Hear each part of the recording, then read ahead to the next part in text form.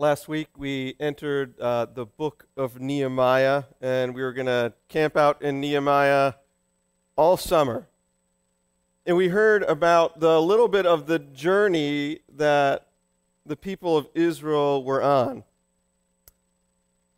That Nehemiah heard of this destruction still remaining more than a decade after people had returned to the city of Israel. The gates, the doors were burned up, and the walls were still lying in rubble. We heard how he responded to that situation not by a plan, but by weeping. Instead of creating plans, he mourned, he wept, he fasted, and he prayed.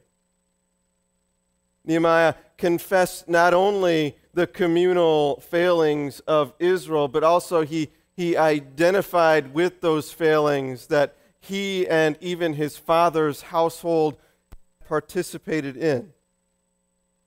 He couldn't separate himself from the Israelite failings because he saw himself as an Israelite, as one that had sinned against God. As he prayed, not only did he confess, but he worked to remind God of his faithfulness. That if his people repent and turn and follow him, that the Lord then would gather his people in, even if they were at the far reaches of the land, he would gather them in out of his faithfulness and his mercy and his grace and bring them to the place that he had chosen for them. That's all that happened in the first chapter. He heard of the destruction, and he prayed, and he fasted, and he mourned. Nothing other than those things. So let's head to chapter 2 and see what journey we will go on with the Israelites now. We're going to read verses 1 through 8. In the month of Nisan, in the 20th year of King Artaxerxes, when wine was brought for him, I took the wine and gave it to the king. I had not been sad in his presence before, so the king asked me, "Why does your face look so sad when you are not ill?" This can be nothing but sadness of the heart. I was very much afraid, but I said to the king, "May the king live forever. Why should my face not look sad when the city where my ancestors are buried lies in ruins and its gates have been destroyed by fire?" The king said to me, "What is it you want?" Then I prayed to the God of heaven, and I answered the king, "If it pleases the king, and if your servant has found favor in his sight, let him send me to the city in Judah where my ancestors are buried, so that I can rebuild it." Then the king, with the queen sitting beside him, asked me, "How long will your journey take, and when will you get back?" It pleased the king to send me, so I set a time. I also said to him, "If it pleases the king, may I have letters to the governors of Trans-Euphrates, so that they will provide me safe conduct until I arrive in Judah. And may I have a letter to Asaph, the keeper of the royal park, so that he will give me timber to make the beams for the gates of the citadel by the temple, and for the city wall, and for the residence I will occupy." And because the gracious hand of my God was on me, the king granted my requests. And that's where we're going to end, though we will reference other passages from chapter 2 and chapter 3 today. We start with this passage, the first verse, in the month of Nisan. Anybody have an idea how many months have passed since Nehemiah heard of the destruction? We're welcoming guesses. No one wants to guess. I think it's 1 month, 2 months, 3 months, 4 months, somewhere between 4 and 5 months have passed since he began lamenting, since he began praying, since he began fasting. His timeline doesn't necessarily bode well for our desire for things to happen quickly. Doesn't really bode well for our desire for instant gratification. The reason we have fast food restaurants, the reason that some of us want to go into the store to buy something now rather than wait later, doesn't bode well for our desire for things to get resolved quickly. I had a really big desire that the tech booth was going to get resolved really, really, really quickly. And as you can tell, it's been not 1 month, but we're into month number 2. For 4 months, Nehemiah prayed to the Lord his God, praying in part, weeping, but praying in the second part as waiting for the opportunity for him to be able to present his request to the king. He had been praying and waiting, fasting and waiting.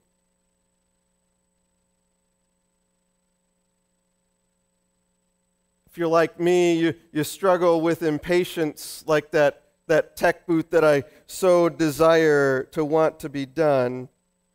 You probably, if you're like me, would have struggled to wait and pray for month after month after month, waiting for this opportunity, this time period to talk to the king, to give him your request, especially when you normally would see the king every single day. Nehemiah, the cupbearer to the king, he was this trusted advisor, so to speak, to the king. The king trusted Nehemiah with his very life. You see, the cupbearer to the king had a very important job.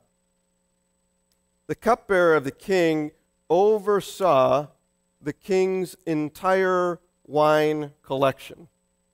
Now, I'm not just talking about that little fridge that you have at your house that probably holds like 18 or 12 bottles of wine, but vast rooms filled with wine. The cupbearer, it was his job to be like a vintner, to choose the best possible wines for the king to drink, wines that he thought would taste good for the king. And then he also had the privilege of drinking it to find out if it was poisoned.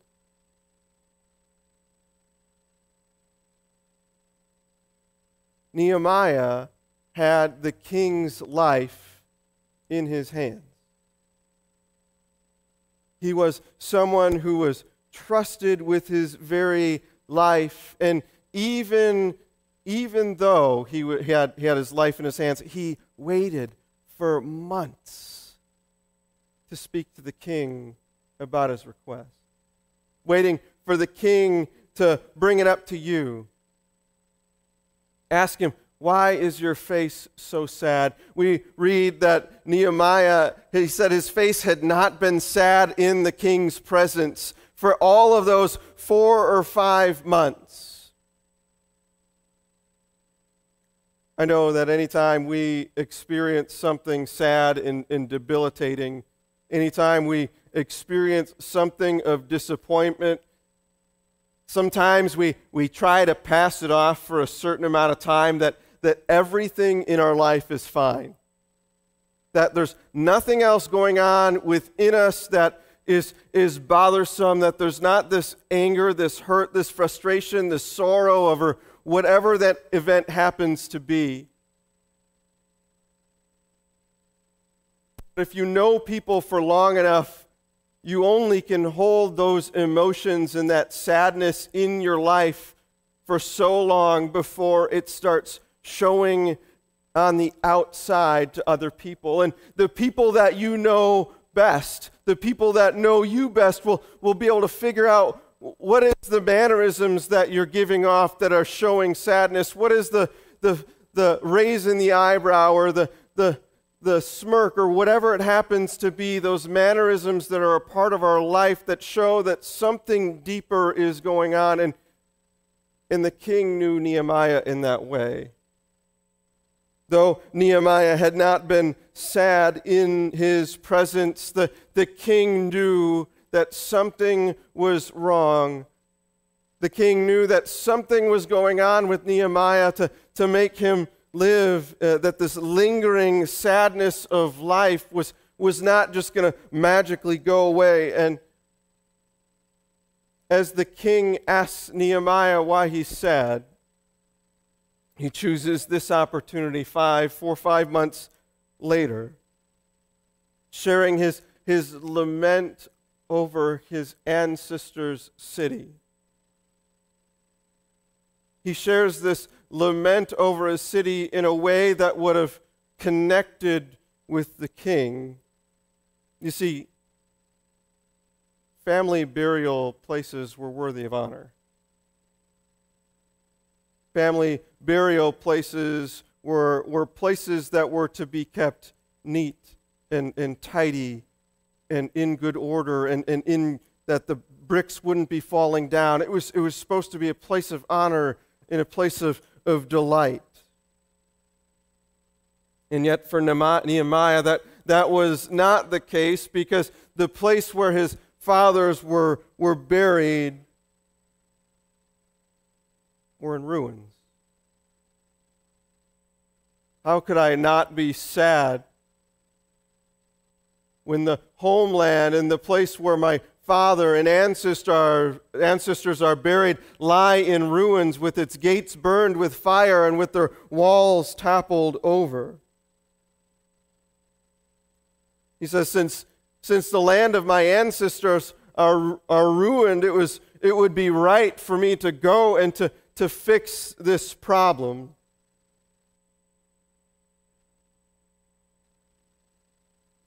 The king responds, having heard this situation, and I think having compassion, he and the queen at the same time. He says, "What is it you want?"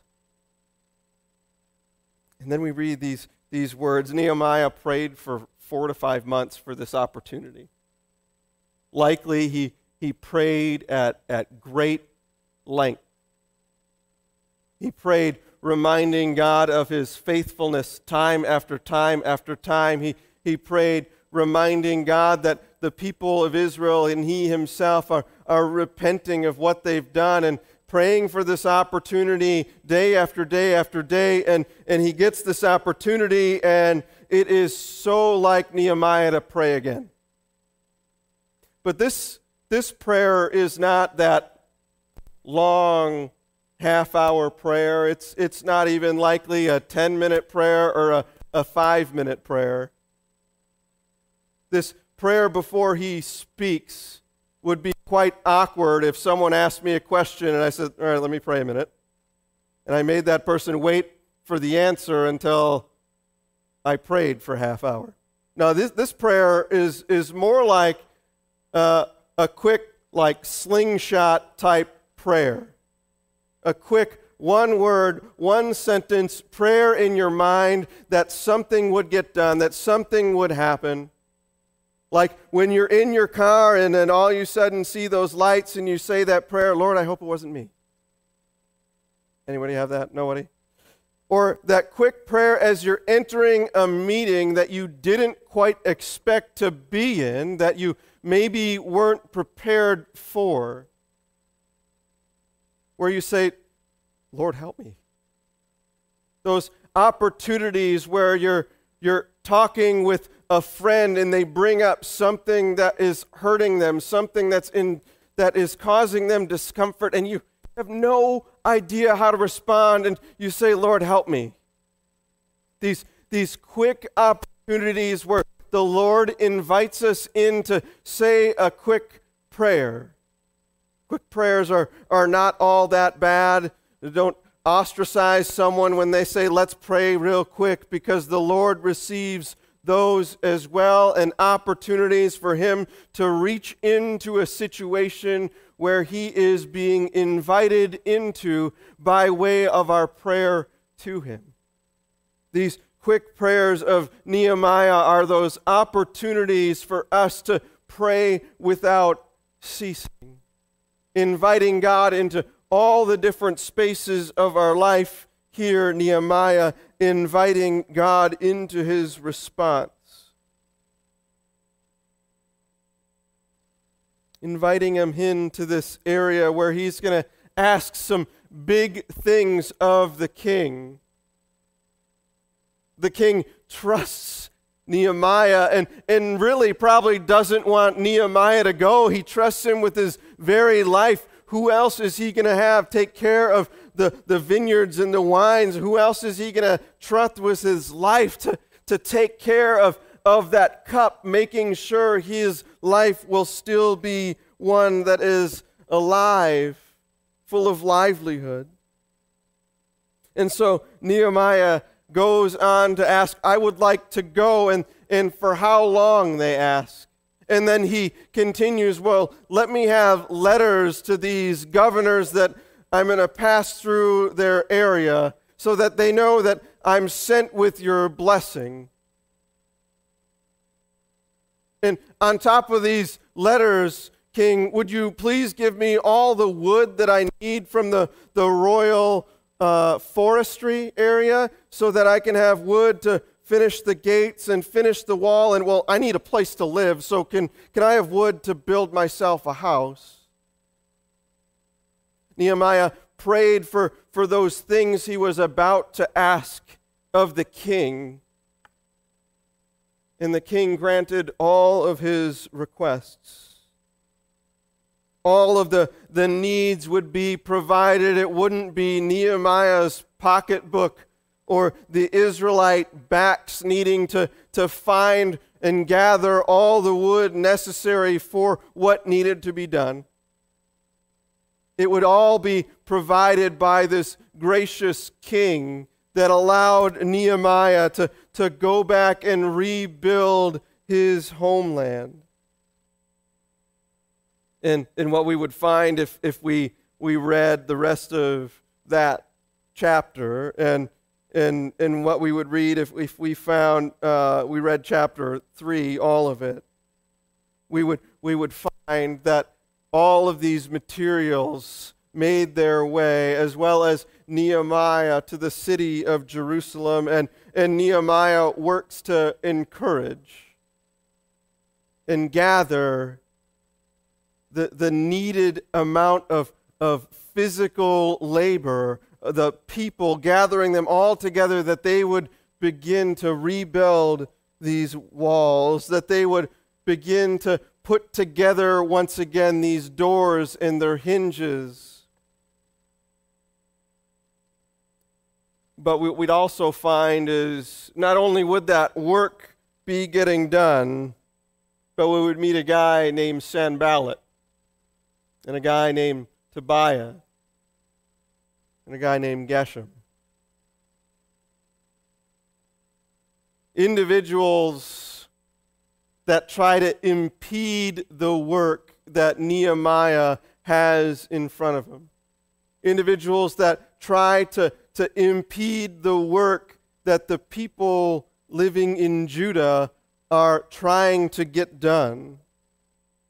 They ridicule. They say that they're a rebellion, so it's actually pretty good that Nehemiah asks for letters saying that this project was something that the king desired. Though the building does not stop, neither does the opposition. The opposition to the people living in Judah continues on by way of these three people, trying to get them to stop what they're doing, trying to get them in the way of what God has told Nehemiah to do. constant battle amidst the building and renewal that is desired is the opposition which somehow manages to find its way there.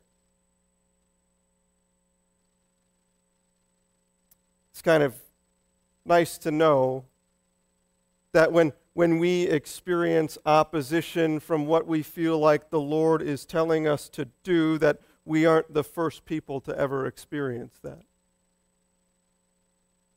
It's nice to know that as God continued to work through these Israelite people in Judah, in Jerusalem, that He will continue to work through each and every one of us, no matter how much opposition, no matter how much people try to get in our way. It's God's kingdom that will continue to be built no matter what. And we see this beautiful picture in chapter 3.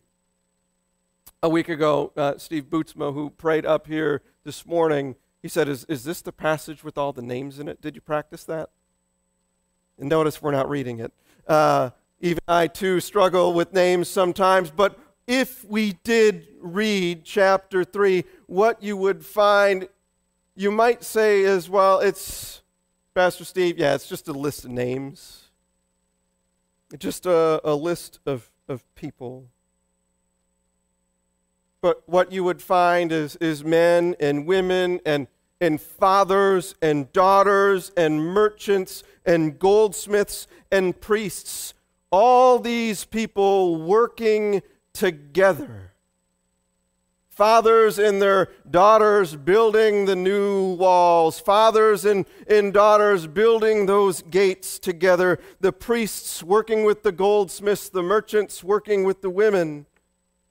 Everyone working together amidst this opposition, that they would see to it that what the Lord had told them to do would get done. Not just a list of names. Not just a list of people to be disregarded. Sometimes we think that when we get to the list of names. Well, that's kind of a boring part of Scripture. But it wouldn't be boring if you were related to them, would you? What would it look like for you looking back, say, 50 years from this time, seeing your ancestors' names being a part of rebuilding and renewing the gates? To know that it was your ancestors that put up the Stephen gate or the Dung gate or whatever gate it happens to be. You can look back and see the Lord's faithfulness in your family's life by looking at just a list of names.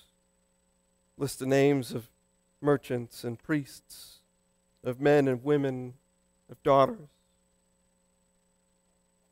But I don't want something else to go unnoticed in this journey that we're on with the people of Israel. We had talked about Nehemiah being cupbearer to the king.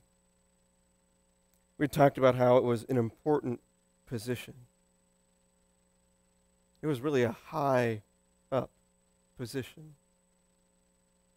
The king trusting him with his life. And here we see Nehemiah, this person of privilege, this person of power, this person that has the ear of the king. What does he do? He takes the opportunity to go and step down. He steps down from that position of power. He steps down from that area where it really didn't bother him. When he went up here, he knew that the gates were burned down. He knew that the walls were rubble, and yet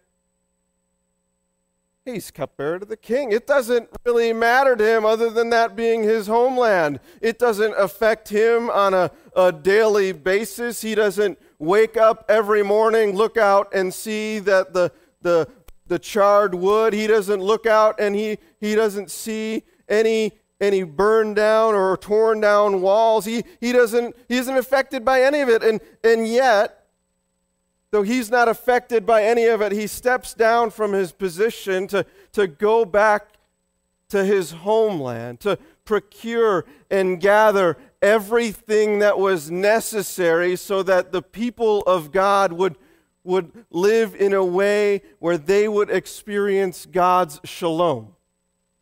He would step down from that high position so that the people of God would be able to live fruitful and safe lives, knowing that if he stayed where he was, they would not be safe. They would not be secure. I don't want that to go unnoticed because it's a parallel to someone that we know. We read the book of Nehemiah knowing the New Testament, knowing what is to come, and knowing of the other individual that stepped down from that place of authority. Knowing the individual that stepped down from that place, knowing that he too likely was not dealing with those issues that we dealt with on a daily basis. Knowing that Jesus was the perfect, sinless, spotless Lamb. Knowing that he didn't have to step down from his place on the throne to come down, but that he desired to. That he would leave his place of authority and come to earth as a baby. We celebrate that every December, recognizing this big movement that he made to secure something for us as well. That we too could experience the shalom of God. That we too would experience the fruitfulness of life. That we too would experience safety and security resting in the palm of God's hand, not worrying about an oncoming judgment because we are safe in the person of Christ. Christ bringing you and I safety and security. Christ bringing you and I a righteousness that we could not earn on our own. Christ doing all of that for us, stepping down, just as Nehemiah did in the foreshadowing of what was to come. I wonder if there's ever going to be a list of names that has our name in it. I look through every now and then some of the historical documents, you could say, that have been curated for the years that Princeton has been in existence. And you hear various names of individuals that were here and maybe small stories about what was done. You see the different names of individuals who were missionaries that were sent out. You read different names. You could open one of those picture books and look through and see all the faces. I wonder if there's ever going to be a list of names for us. Would someone, as they looked at that list of names, well, that's just a list of names. I don't think we need that anymore. Why don't we recycle it? That's just a list of names of people. I have no idea who they are. This paper doesn't matter anymore. Just throw it away. Or would they see that list of names as something different? Would they see that list of names as, you know what? I remember that guy, Dick Vandermark. You know what? I remember that lady, Trudy Kaminga, that passed away several years ago. Or I remember that girl, Lily Settergren. I remember those individuals, and I remember how they lived. I remember how when they lived, they weren't working as someone building their own kingdom. As they were working not for their own kingdom, not by their own means, not by their own power, not by their own might, that they were living in a way that was not to make their name great, but instead was like those names that we would find in chapter 3.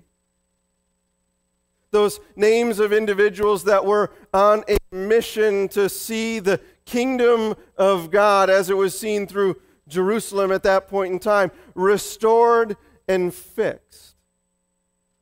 Would our names be included in with those people that are pushing our self-centered nature to the side and taking on the mindset of Christ by having God work in us, by having the Spirit work through us as we build not our own kingdom,